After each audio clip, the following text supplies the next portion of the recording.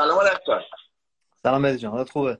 قربونت برم. ببخشید میدونم بسیار بسیار سرت شلوغه، اونجا هم ساعت نامناسبیه تو آمریکا، ولی باعث افتخاره که در کنارت هستیم.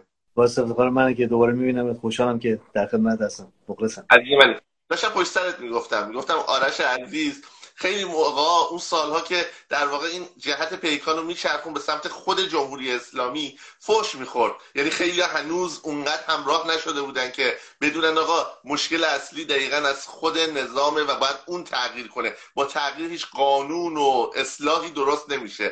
ولی الان فکر کنم نسل جدید همه به حرف تو رسیدن و تو خیابونا دارن همین حرفو میزنن.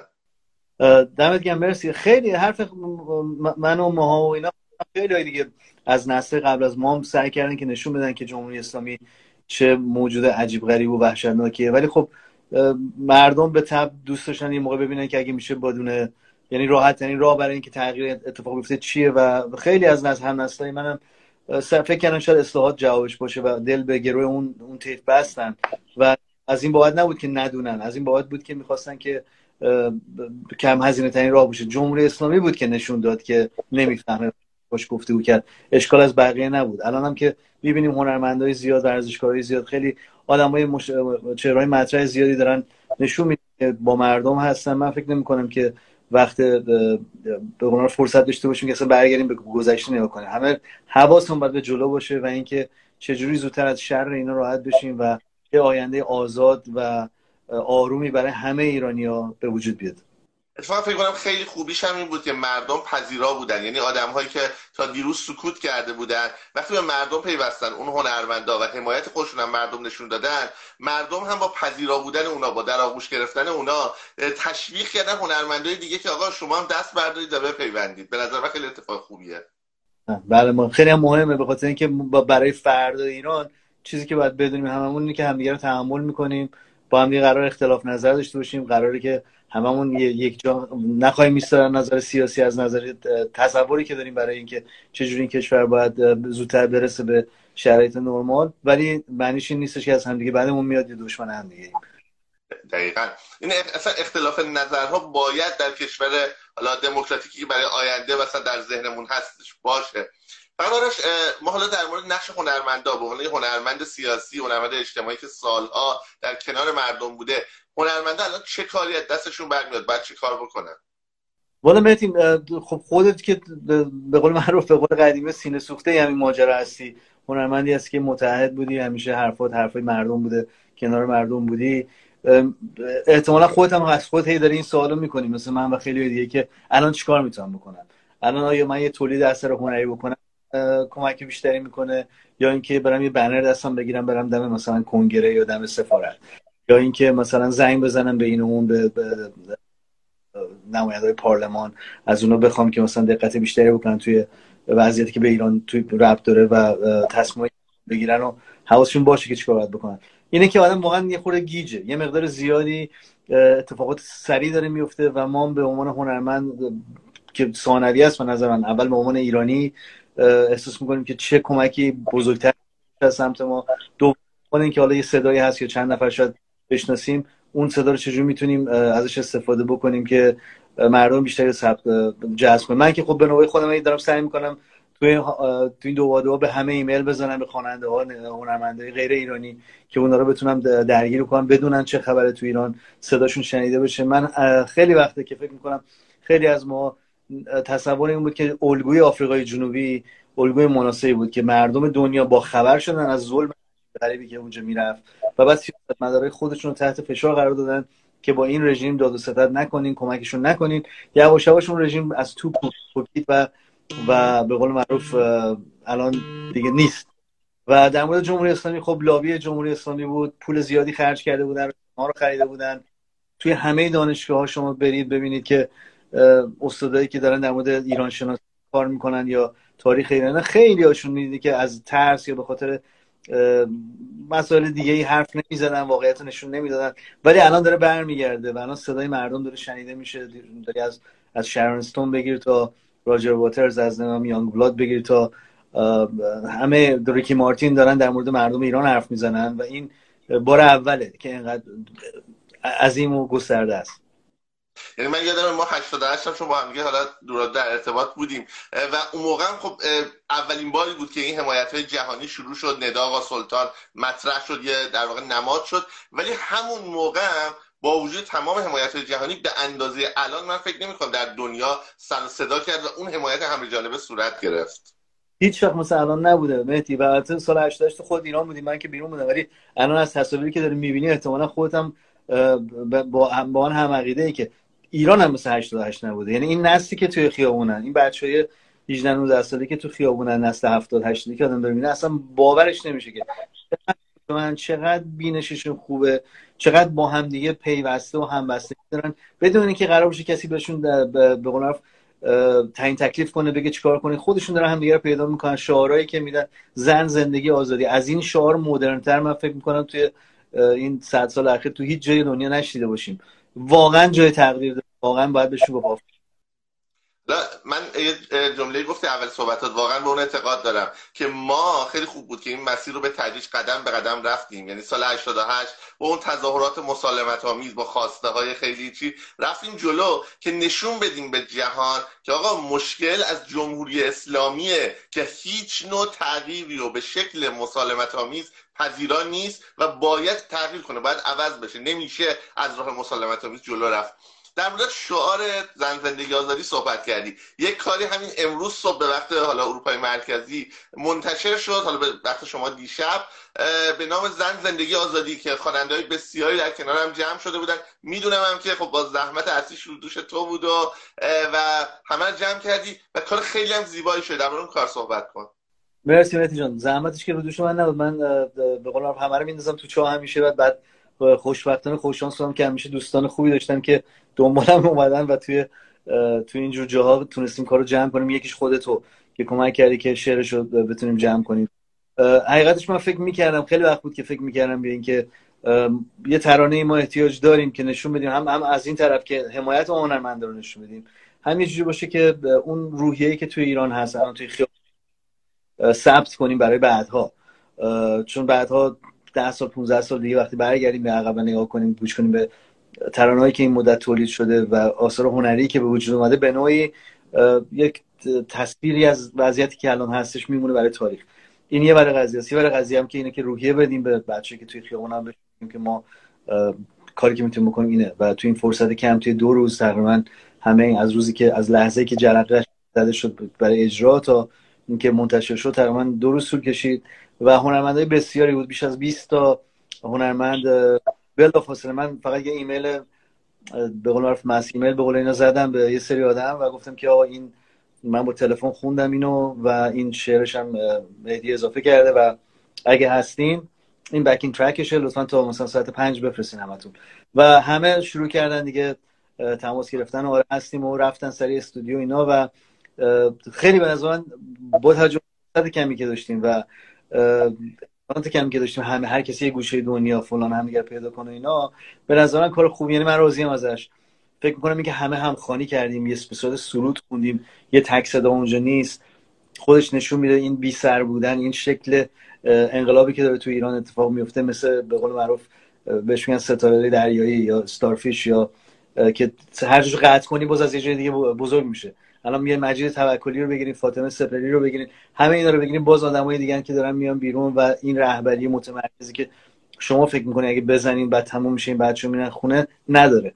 ما برای اینکه این شکل سرود داشته باشه همه با هم بخونیم که نشون بدیم با هم دیگه هستیم و نشون بدیم که چیز خیلی خیلی سخت و نمیدونم قامز و لغت‌های عجیب غریب و نمیدونم عقاقی و نمیدونم شراره و نمیدونم از این چیزا توش نباشه، خیلی ساده باشه، همون حرف دل باشه، حرف باشه که بچه‌ها توی خیابون دارن میزنن و واقعا باعث افتخار بود که منم جزو این پروژه بودم و بچه‌ها تونستیم به کمک بچه‌ها اینو جمع کنیم تو این فرصت کم. واقعا من خودم روزی که به من پیام دادی باورم نمیشد که کل این کار، چون این همه خواننده رو یه جا جمع کردن، با هم همکاری کردن، همشون برن استودیو ضبط کنن، واقعا کار ساده نیست. ویدیو براش تهیه بشه. واقعا دم همتون گرم، واقعا مرسی از همتون که این کار رقم زدید. و یک ویژگی حالا که داره علاوه بر اون ویژگی که هم صدایی بود که همونجوری که گفتی نمادی از مردم ایرانه که الان همه از هر گروه، نظر، عقیده، مذهبی، غیر مذهبی، نمیدونم سلطنت طلب، چپ، نمیدونم، همه الان تو خیابونن و میخوان تغییر کنه، میخوان در واقع حکومت دیگه کارش تموم بشه. این علاوه بر این که در واقع این چند صدایی خیلی زیبا بود، یه نکته که بود، خیلی از این سرودهایی که در دورهای قبلی مثلا آبان خیلی وقتا منتشر میشد، یه جور مرثیه بود، یه جور نوحه بود، یه جور غمی توش بود. اما آهنگایی که امسال داره پخش میشه، حالا چه آهنگی شما که خیلی کار حرفه‌ایه، حتی کارهایی که دلی بچه‌ها میدن بیرون، من میبینم تو صفحه‌هاشون قرار میدن، اون شورش، اون امیدش بسیار میچربه و در واقع به نظر من با این بچه‌هایی که تو خیابونن خیلی هماهنگ‌تره. خیلی به نظر نکته خیلی مهمی گفتی و به نظر من یک تفاوت بزرگی از بابت نگاهی که این نسل داره به تغییری که میخواد. و من بارها صحبت کردم در موردش، شاید یه بار با هم صحبت کرده باشیم، که میگن 90% ماهیچه‌های صورت وقتی که میترسی همون ماهیچه‌ایه که وقتی خشمگین میشی ریاکشن نشون میده، واکنش نشون میده.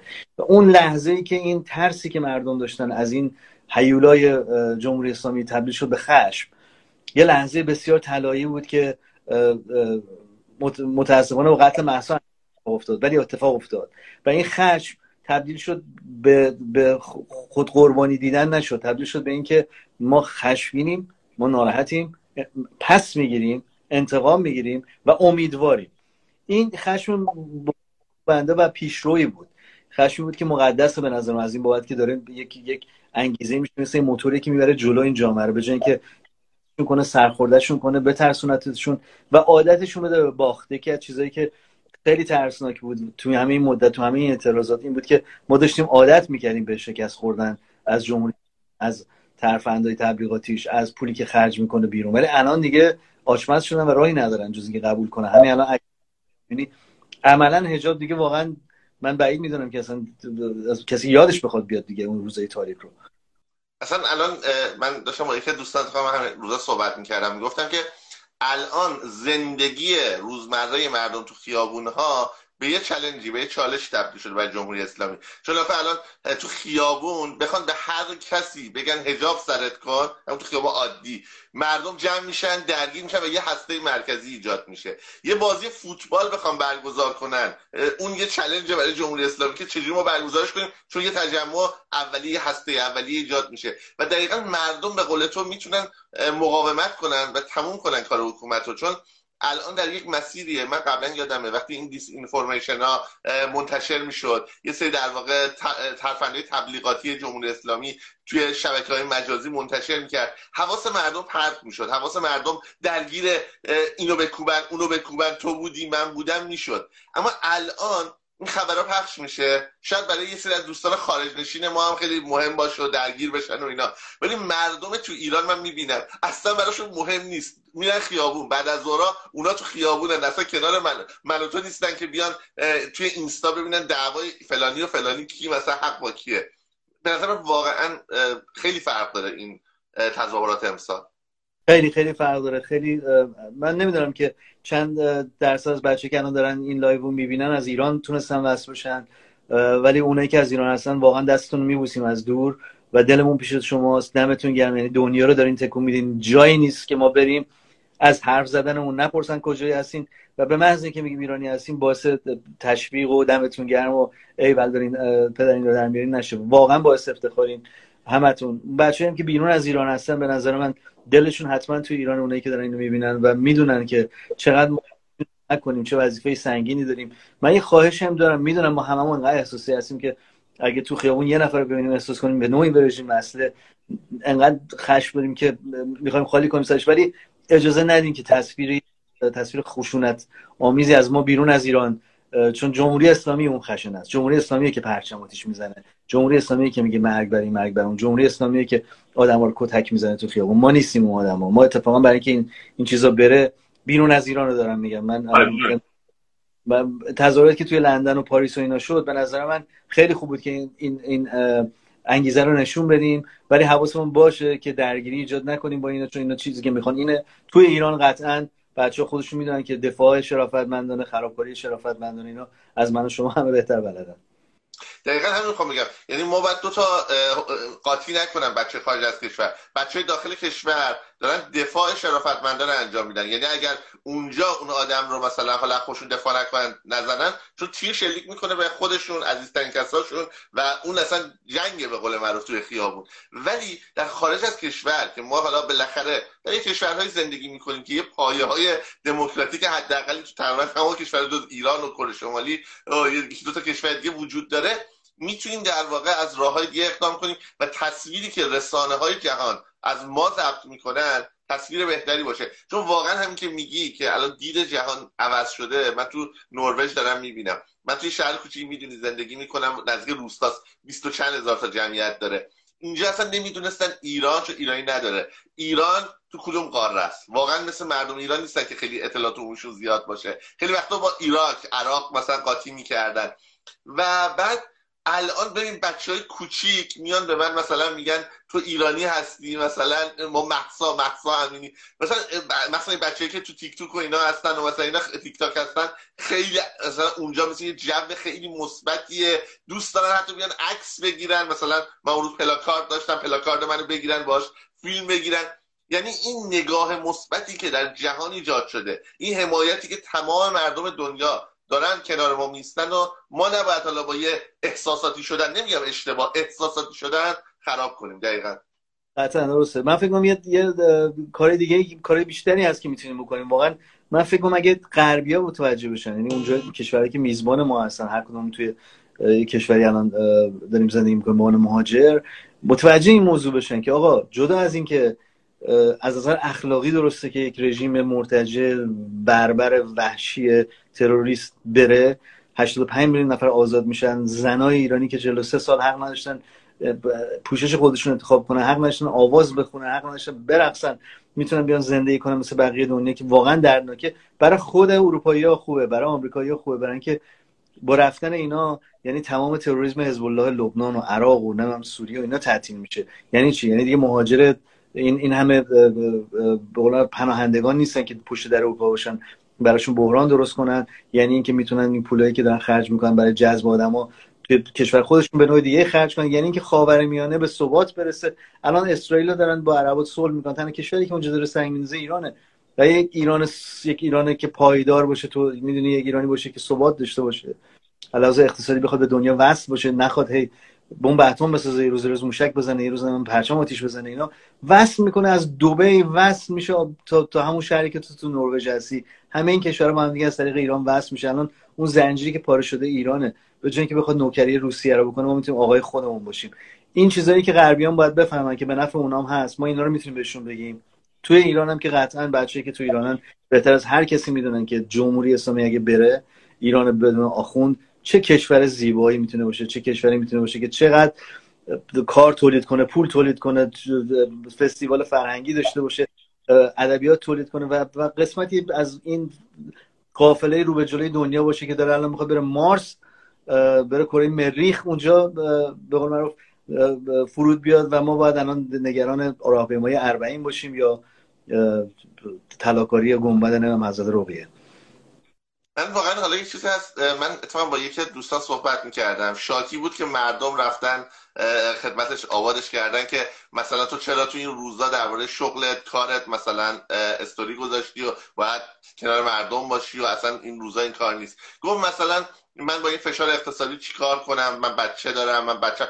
گفتم حق با توه، من میفهمم، واقعا میفهمم چقدر فشار اقتصادی تو ایرانه، اما تو تا کی میخوای بجنگی برای یه لقمه نونی که تا آخر ما هم نمیرسه و مثلا بشینی خونت و الان که مردم دارن میجنگن حالا بیایی مثلا سعی کنی بیزینس کنی، چی کنی که حالا به زور شکم بچه‌تو سیر کنی. اگر جمهوری اسلامی بره، مثل ماها که داریم در کشورهای دیگه زندگی میکنیم، یعنی حتی کسی که شغل نداره، حداقل مثلا توی کشورهای خود بودی اروپای شمالی، بی خانمان نیست، نمیدونم مثلا غذا داره، یه سری حداقل حقوق اولیه داره، توی آمریکا بیمه هست، توی نمیدونم فرصت شغلی زیاد هست. یعنی ما اگر یک کشور سالمی باشیم با اون همه منابعی که ما داریم، اصلا مردم لازم نیست که دغدغه اقتصادی داشته باشن که میان یه عده مطرح میکنن میگن ما از مثلا از اینکه بیکار بشیم، از اینکه اقتصاد خانواده‌مون خراب بشه میترسیم، نمیریم تو خیابون.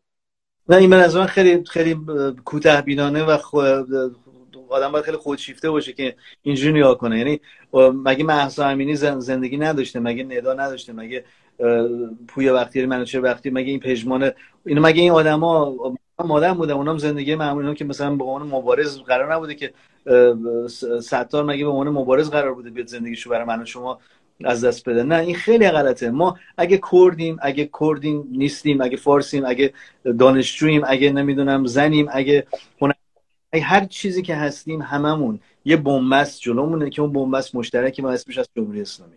برای هممون بهتره که اینا برن. اگه تاجرین، اگه بازاری هستی، اگه دانش آموزی، هر چی هستی، هر گرایشی که داری، یه نفر جلوتو گرفته، اون جمهوری اسلامیه.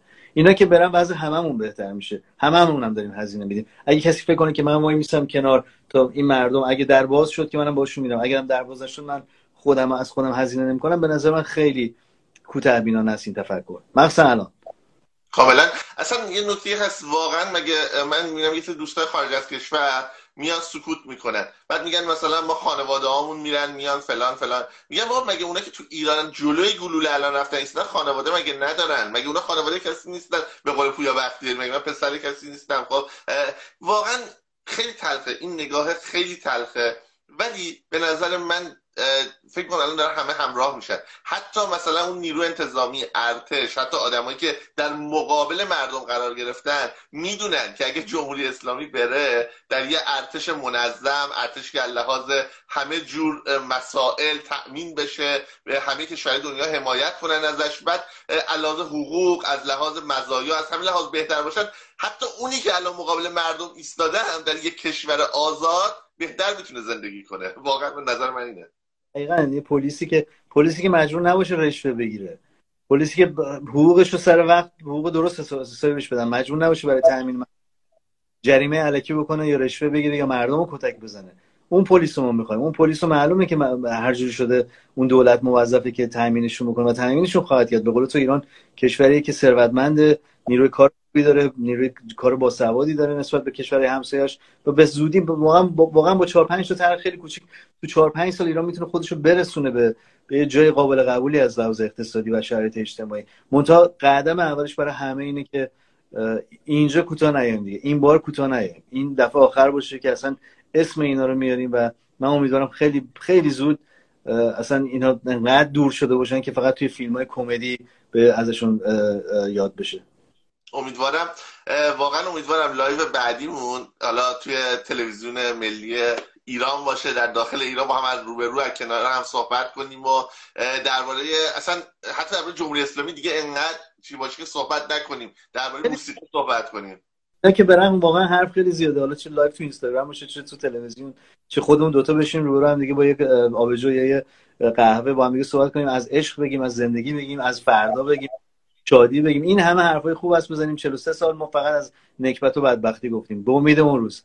ممنونم ازش که در کنار ما بودیم. میدونم که خیلی امروز درگیری، واقعا ممنونم که ساعت تو به ما دادی. اگه صحبت آخری داری در خدمت هستیم و اگه خداحافظی میکنیم و بازم ممنونیم. مرسی از وقتی که من دادیم، مرسی و مرسی از همه بچه‌ای که دارن این لایو رو میبینن. دمتون گرم و به امید پیروزی. ممنون. خداحافظ. با همرسانی، کامنت ها و لایکاتون به گسترش آگاهی کمک کنید. دکمه سابسکرایب یادتون نره.